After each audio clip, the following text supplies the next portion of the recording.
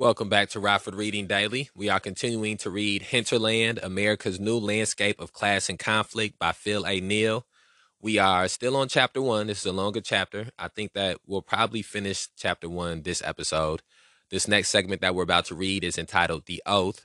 But before we begin reading that, I would like to ask you to share the link to this episode on any social media platform, text message it to somebody, email it to somebody, anything you need to do. Just do me the favor of putting it out there in the universe, and then we'll let the universe take care of the rest.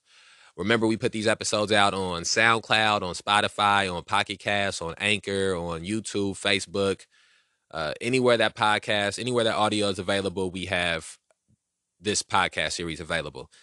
And one of the things I've been trying to do is sort of do like a previously on Rockford Reading. So previously on Rockford Reading, we got introduced to the concept of the hinterlands. We got introduced to the concept of far hinterlands and near hinterlands. I'm trying to see if I can get to that definition quick enough. Okay. Can I get to it quick enough? Okay. The far hinterland is more traditionally rural, and the near hinterland, by contrast, encompasses the foothills descending from the summit of the megacity and is largely suburban. We haven't really read about the near hinterlands yet, but we have been doing a nice amount of reading about the far hinterlands. We've read about some of the conflicts that are going on in hinterlands in the west coast of America. We read about some of the commonalities between hinterlands and capitalism and class conflicts in countries like China and in America, in Midwestern cities like Detroit. We read about some of the far right and alt-right and right-wing groups that have arisen in these West Coast hinterlands, and how they're struggling and combating against the government that owns so much land over there, which was another thing I thought was very enlightening, learning about how much land the federal government owns over there. We've learned some about the Bureau of Land Management, which was something that I had never read about or really knew anything about up until opening up this book. We've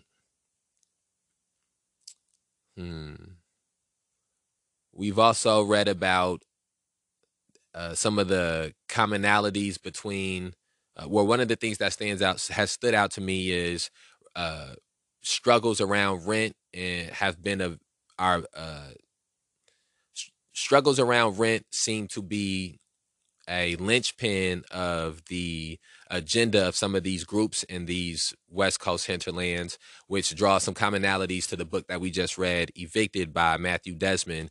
Even though it was much more of a urban setting that people were struggling with issues of rent, we still see the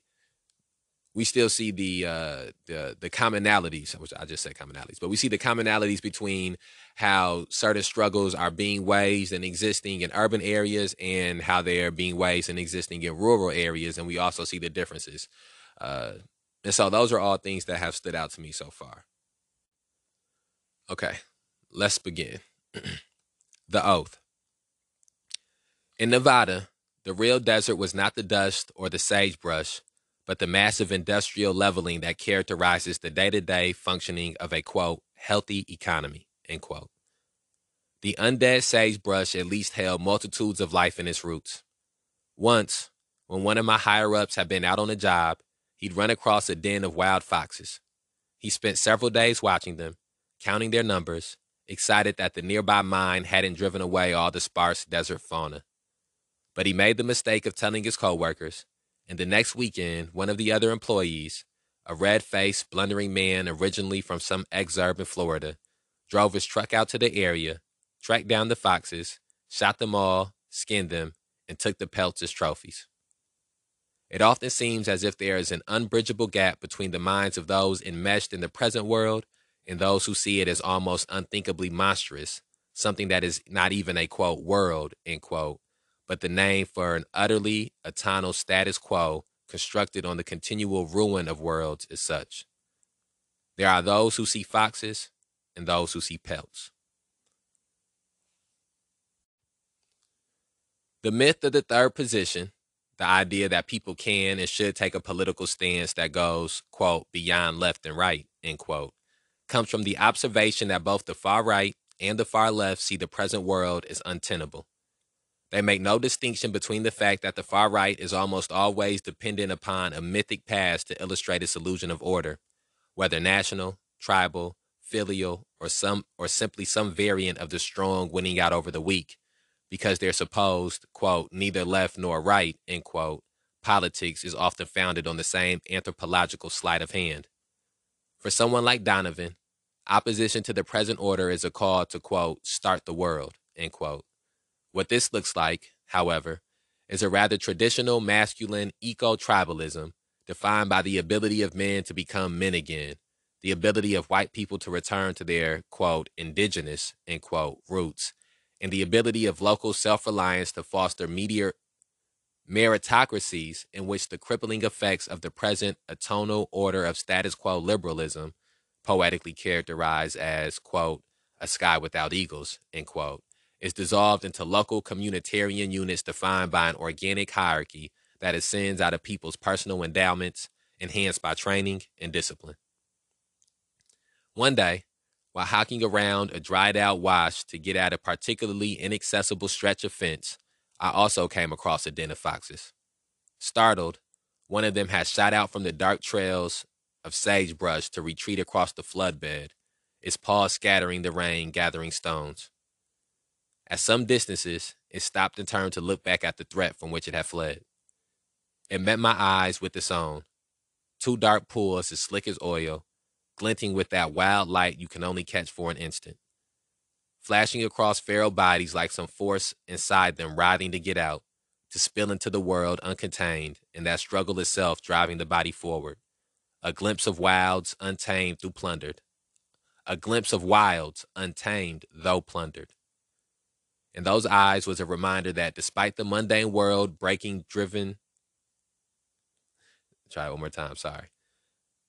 In those eyes was a reminder that despite the mundane world breaking driven by price and profit, worlds could still be born, linked together, made to bloom. That even when the economy seemed to have reached an unprecedented expanse, it was driven by a crisis that forced its very core constantly to decay, interstices opening within the cycles of accumulation and devastation. Wild, unpredictable potential stirred in the desert. Insurrection shuddered out of the economy's roots like so many feral animals. Time seemed to slow, strung between myself and those glimmering eyes, both of us frozen, each seeming to expect something of the other. Then the fox turned and shot around a bend. I never saw it again. I never spoke of its existence. Someone like Jack Donovan would also see the fox and not the pelt, maybe even seeing it as much as I did. We might see the same economic apocalypse, the same increase in the violence of riots and insurrections, the same strategic openings offered by these events, the same placid misery offered by the status quo. But none of this makes us allies. The myth of the third position is precisely that opposition to the present order, and all gradualist attempts to change it is the only unifying force that matters, with left and right being mere ideological accessories. But dig deeper, and politics is inevitably replaced by nature, tradition, or some other seemingly apolitical order in which the sanctity of the community is preserved by its ability to wall itself off from all others. Third positionism, national anarchism, the patriot movement, and even the simple populism of Trump are all forms of blood politics. Political practice only exists for them insofar as it can be performed by kindred actors, and politics is the performance of this kinship. What is nonetheless fascinating about the new far right is its commitment to pragmatic action. The Oath Keepers and Three Percenters offer a fundamental theoretical insight here, since their existence is dependent on the ability to unify across the fragmentation of the proletariat via the, quote, oath, end quote, as a shared principle of action. In contrast to the unwieldy populism, mispronounced that word. In contrast to the unwieldy populism of the, quote, 99%, end quote, The Patriot Movement proposes a focus on the functional abilities of an engaged minority, the 11%, the 3%, excuse me, which can gain popular support via its ability to outcompete the state and other opponents in an environment of economic collapse. And it is this fact that is missed in most, quote, anti-fascist, end quote, analysis. Rather than attempting to identify individual grouplets, parse their ideologies, and see how their practice accords, or doesn't, with whatever programs they've put forward, per the usual leftist formula. It is far more useful to explore moments like ours as chaotic processes in which many different actors have to take sides in relation to political upheavals, the collapse of the economic order, and the various new forces that arise amid all this. Such grouplets are often ad hoc and frequently do not state any political positions. They seem empty of ideological content, or it is so vague as to be inconsequential. They are driven not by the program, but by the oath. The feature that distinguishes them is not so much their beliefs, as laid out in founding documents or key theoretical texts, but the way that they act relative to sequences of struggle and collapse. These are concrete things such as how they approach influxes of refugees and migrant workers, how they participate in or against local cycles of unrest, whom they ally themselves with in the midst of an insurrection, and whose interests they serve when they begin to succeed in the game of, quote, competitive control, end quote, creating local structures of power. The far right is defined by an oath of blood. They share the commitment to pragmatic action and the ability to see the untenable nature of the present economic order, but their actions are exclusionary, and their strategy envisions closed, communitarian solutions to systemic collapse. This is most visible in the more experienced, thought-out form of the Patriot Movement, or the Wolves of Vinland, but it exists on a continuum as more residents of the hinterland become aware of the apocalypse surrounding them. But the real political advance visible in the far right, and the thing that has made possible its recent ascendance, is the pragmatic focus on questions of power, which are religiously ignored by the American leftists, who instead focuses on building elaborate political programs and ornate utopias, as if politics were the exercise of one's imagination. It is this focus on building power in the midst of crisis that distinguishes the partisan from the leftist, and the oath is the present organizational form of partisanship. And that brings us to a changing of the theme within this chapter. So here, let's have a reflection. One of the common themes that we have run across here in this first portion of this book is the author pointing out how these far right groups take advantage of missteps by liberal groups or by leftist groups. And I think that that's one of the things that I've noticed in urban areas very much. And so it's not surprising to hear that the same thing happens in rural areas, is that and somebody told me before that Democrats are more conservative or more right-leaning than the people who are actually leftists, or people who are communist or anarchist or socialist or any of some of these other things, that they're closer to conservatives and closer to the Republicans when it comes to these things. And that's why they tend to roll out these same type of people to be elected. These people who are closer to the Republican Party, or closer to the Republican Party and conservatives than they are to the people that they're claiming to be their base, or the people that they want to be their base. And I think that also one of the things that happens because of this lack of, because of the Democrats and liberals not because of some of their discrepancies, one of the other things that happens is that people become disillusioned who are progressive, or who are on the opposite side of conservatism, and they don't believe in the people who attach Democrat to their name or attach Democrat to their title.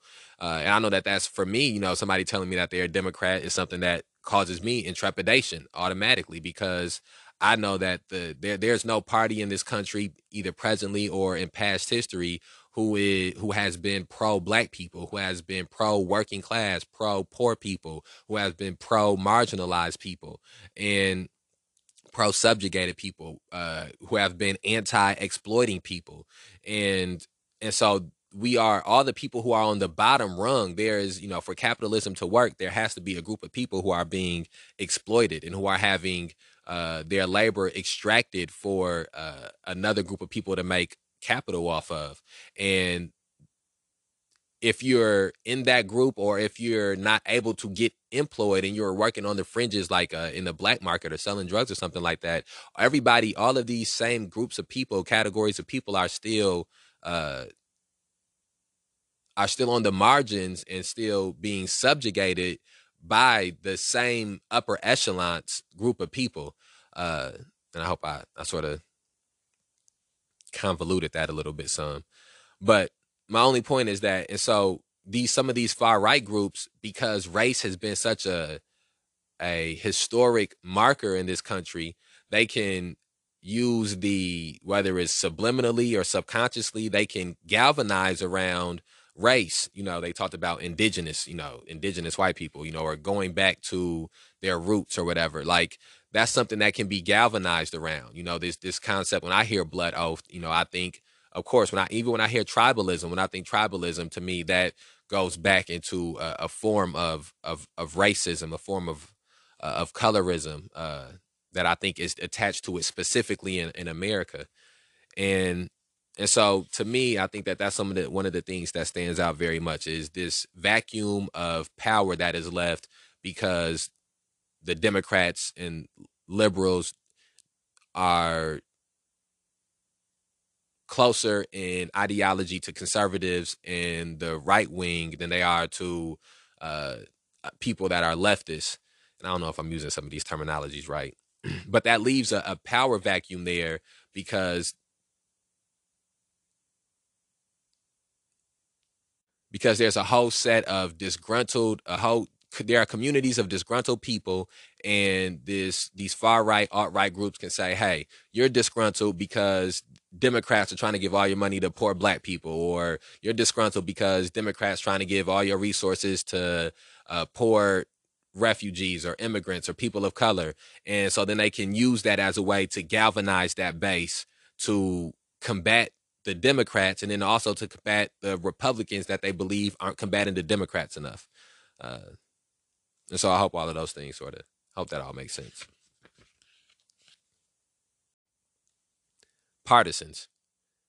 In more abstract terms, we can roughly schematize present political allegiances according to how they understand partisanship and position themselves relative to global sequences of struggle and insurrection. First, these global cycles of struggle are themselves the return of what Marx called the, quote, historical party, end quote, which is essentially the name for the generalization of some degree of social upheaval across international boundaries, the increase in the rate at which new struggles become visible, and the intensity that they are able to reach. All struggles within the historical party tend toward what might be called, quote, demandlessness, end quote, for lack of a better word. This isn't to say that individual struggles don't have particular demands, but that they tend actually to overflow with demands in such a way that the only thing that coheres them is a generalized rejection of the present order, the idea that all the politicians must go, that there just needs to be some fundamental change no matter its character, that the present cannot be borne any longer. This also often infers that they tend towards a generalized becoming riot, since no simple suite of reforms can be pushed through, and all attempts to do so, via Syriza, Podemos, have ended in failure, no matter their level of electoral success. It is through this demandlessness, the recognition in action that the present system is fundamentally impossible rather than mismanaged, that the specter of communism is resurrected. The, quote, invariant program, end quote, of communism, a term used by Amedeo Bordiga, the leader of the Italian Communist Party in its insurrectionary heyday, is inferred by people's generalized action against the present, in which some sort of vaguely defined communalism is opposed to the material community of capital. But the specter only haunts the riot from its fringes, and the communal easily transforms into the communitarian. In contrast, the, quote, formal party, end quote, is the name of the emergence of organization from the motion of the historical party. Organization here means the confrontation and overcoming of material limits to a given struggle. Whether those involved in this process think of themselves as in an, quote, organization, end quote, is irrelevant. The reality is that such acts are unified more by the shared action implied by the oath rather than card-carrying membership. Speaking of the only proto-communist partisans, Bordiga calls this the, quote, ephemeral party, end quote, since its form and existence are contingent on historical conditions. Marx, mocking the fear-mongering press of the day, calls it the, quote, party of anarchy, end quote. Whereas the historical party refers to content, the formal party refers, precisely, to pragmatic form, in this case the oath and the building of power, since it is positioned within a contingent array of historical conditions that require practical overcoming. Bordiga and Marx both saw the union of the formal and historical parties as the emergence of the Communist Party proper. But there are also various forms of non-union between formal and historical party, in which individuals can play the role of anti-communist partisans, either in defense of the liberal status quo or as advocates of a reactionary alternative. In opposition to the, quote, party of anarchy, end quote, Marx portrayed the alliance of ruling interest as a, quote, party of order, end quote, since their conception of political upheavals was one that could see such events only as chaotic aberrations. These are individuals for whom the world is nothing but pelts, the economy a vast machine that unites the interest of humanity with that of capital. To be slightly more concrete, they are those urbanites who woke up on the morning after the election and looked around themselves in shock, as if someone had tied ropes around their ankles and dragged them out into the rust-spattered American bloodlands while they slept. Their expressions utterly ashen, they frantically tapped their phones trying to order an Uber to take them back home. But the Uber would never come. They earnestly could not conceive of a world in which Hillary had not won. How could people be so utterly crazy, they asked themselves, before scouring Facebook for a litany of responsible parties, racist ruralities, third-party voters, those infinitely troublesome anarchists, or that vast majority party in American politics, the faithless zealots of the, quote, did not vote, end quote, ticket. The party of order is defined by its desire that the riot or insurrection be simply smoothed over. They want reforms to be implemented. They want us to let the slow gears of justice turn. They want body cameras on cops. They want community policing. They don't see enough black faces in the room. They just want everyone at the table. The party of order, therefore, opposes both the extreme left and the extreme right. For them, the problem is, quote, extremism, end quote, as such, and the maintenance of the placid, atonal status quo. They have no politics, only administration. Donovan's characterization of liberalism as a, quote, sky without eagles, end quote, is not an incorrect portrayal of their flattened world. The far right does, then, understand itself as opposed to the party of order, and may even conceive itself, broadly speaking, as part of the party of anarchy, since they also ride the tide of the historical party's upheavals, intervening in the same insurrections and wreaking destruction against the violent, mechanical order defended by global elites. But it is Donovan's solution to this atonality that hints at the true nature of the far-right position in an era of generalizing partisanship. His cure for atonality is an organically hierarchical Nietzschean tribalism, a return to some sort of primal indigeneity, encapsulated in the demand to, quote, start the world, end quote. But what is the world he wants to start?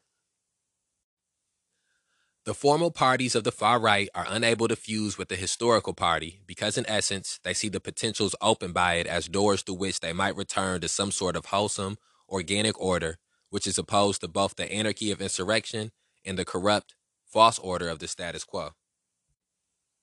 For them, uprisings of the truly dispossessed are just as much symptoms of the system's decadence. Even while they draw from this anger, their politics is defined by its attempt to simply ignore the actual potentials offered by the historical party, to deny the specter of communism and execute its partisans. For them, these are only opportunities insofar as they are opportunities to hasten collapse. They thereby obscure politics as such, and thus it is natural that they claim to have moved, quote, beyond left and right, end quote. Their practice is one that occults the potential for a communist response to the crisis, and their ideology is therefore not marked by any sort of consistent political program, but by conspiracy and obfuscation. Obfuscation. All right, I'm gonna have to look that one up after we finish this passage. They don't see the historical party as foreboding a possible future at all, but instead as simply signaling the return of the worlds amid the collapse of the world-shattering rituals of capital. The political event is obscured, the hastening of collapse replaces revolution, and wall-building preparation replaces communization. The far right is therefore neither the party of anarchy nor the party of order, but the anti-party. The political practice of the anti-party is centered on the masculinized practice of violence in the name of a wholesome, salvific order to come. In material terms, the far right tends to cluster among the interest of the petty proprietors or self-employed, but still moderately wealthy workers of the hinterland.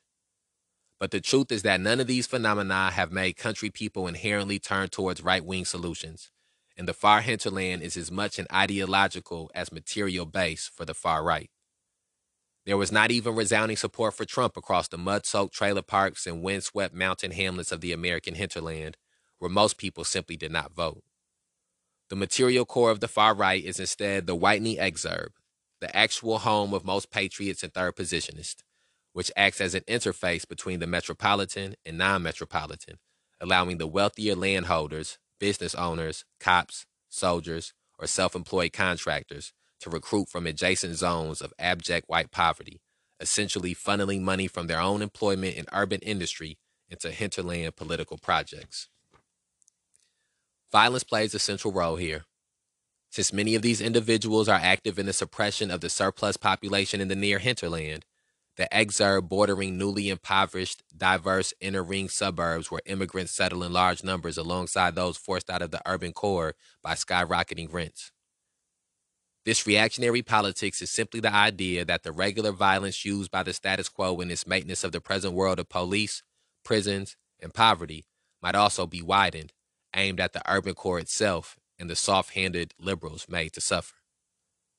The world can be restored into the hands of the barbarians through salvific acts of violence, capable of forcing the collapse and hastening the approach of the true community. It is in this way that the far right in the U.S., as elsewhere, is an essentially terroristic force and will almost always target the innocent, the weak, and the dispossessed in its exercise of power. Behind the call to, quote, start the world, end quote, lies a desire simply to watch it all collapse, to force the world to burn and everyone to burn with it. And then that brings us to a changing of the theme within this chapter. We got like a page and a half left in this chapter, so we'll knock that out in this episode, but let's have a small reflection first. So I think it was some very enlightening terms that was used and some very enlightening classifications that were used in this last passage. I was just doing some highlighting after reading through it. One of the things I try to commonly do when I'm reading is highlighting, and I've sort of talked about this through different episodes here, but I would encourage anybody else who reads to highlight segments. It makes it, when I want to go back over through a book, I can open up a book and I see the sections that's highlighted. Usually I might be looking for a specific passage or quote, and seeing highlighted portions of the book sort of helps me to get to those passages or quotes a little easier. But this historical party and formal party, I thought that was very interesting classifications. The description of the historical party, the name for the generalization of some degree of social upheaval across international boundaries, and the increase in the rate at which new struggles become visible and the intensity that they are able to reach. And that sort of makes me think about 2020 heavily. The spring, summer of 2020 heavily makes me think of historical party. And then this definition of formal party, the name for the emergence of organization from the motion of the historical party, makes me sort of think of the fall of 2020 and how people were trying to galvanize some of that energy that had took place in the spring and the summer to organize organizing and movement building to try to address the issues of police terrorism and mass incarceration, racial injustice that have manifested so heavily in the uprisings of 2020. And I think within that concept of formal party, you can see also that some of the concepts that we talked about of co-optization of the Democratic Party and liberals also take place. That formal party is where the Democrats and the liberals try to come in and siphon that energy or siphon that motion that has been built. And then also they talked about struggles within the historical party tending to lean towards what people call demandlessness, which is to say that struggles don't have particular demands, but that they tend to actually overflow with demands in such a way that the only thing that coheres them is a generalized rejection of the present order. The idea that all the politicians must go, that there just needs to be some fundamental change, no matter its character, that the present cannot be born any longer. And I think that is very much a belief that I have, a belief system that I have that, and that was one of the things that the May 30th Alliance was challenged about a lot early on, is that we didn't have specific demands, or we didn't know what we wanted, or we didn't have anything that we wanted. And the truth of the matter is that we had put out sets of demand lists because of so many different injustices that had happened. And then even within those demands that we had put out, there was an overall desire for a changing of the entirety of the culture, a changing of the entirety of the value system, a complete revolution of the city, the county that we are living in, and that anything less than that would not suffice. And I think that has to be a staple of movement building in 2022 in the 21st century because of the drastic nature of the things that we are facing. So those are all things that stood out to me very much. And also the defining of the liberals and talking about liberals waking up after Hillary Clinton had lost and trying to find who to blame and not believing that this could happen and wanting more black faces in the room and just wanting everybody at the table. I think that has been very true to my experience with liberals here in Rockford as well. Okay, let's knock out this last page and a half, and then we will be done with this chapter, and we will be on to chapter 2, and we'll start chapter 2 on the next episode.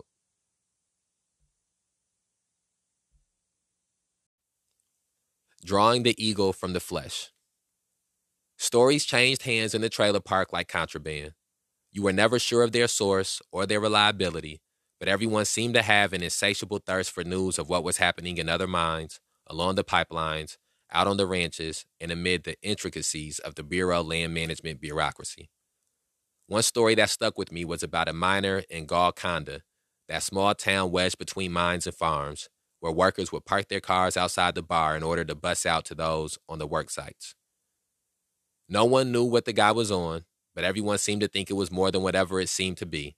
Some weed laced with something, some new sort of meth brought up by the cartels, or it was angel dust, as if we were stuck in the fucking 1990s.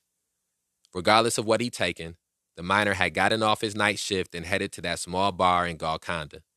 The mines were worked in 2 shifts, day and night, each split between above ground and underground work. You were paid the most for night work and for underground work, and that's what this miner did. He had some sort of condition, they said, a special sensitivity to light, like a vampire. He had to cover his skin in the desert sun or he'd start to burn, his flesh reddening and then bubbling up like the skin on an overcooked soup. So he worked nights and he worked underground, the farthest he could get from the light. This also meant that he made an enormous amount of money, ensuring that he could live comfortably for years after the boom had ended. It was because of this fact that everyone assumed he must have been tweaking. He must have been something in that haze of stimulants and just been broken by it. He must have seen something in that haze of stimulants and just been broken by it.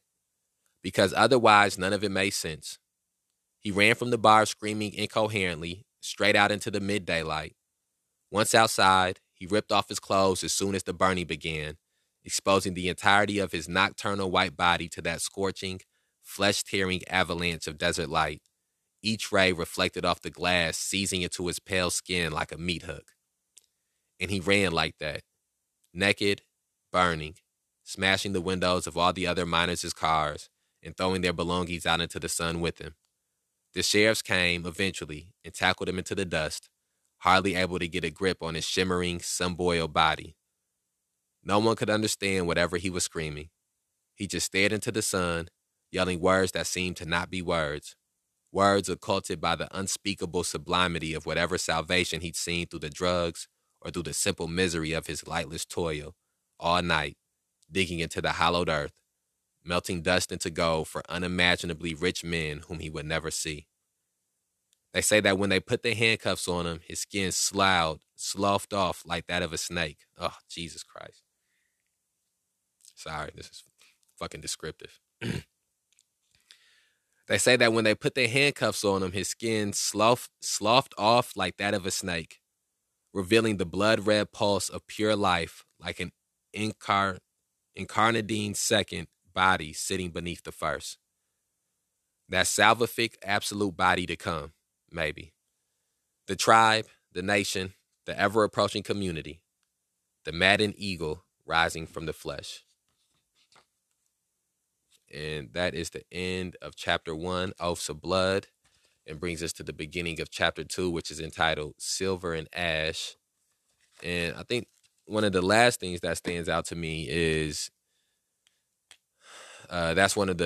we've had some glimpses of desperation. One of the commonalities of all the books that we've read has been the specter of desperation on people in their lives and how that has impacted them. And we've seen that as well here in Hinterland. So please share this on whatever platform you're listening to it on, or share this from whatever platform you're listening to it on.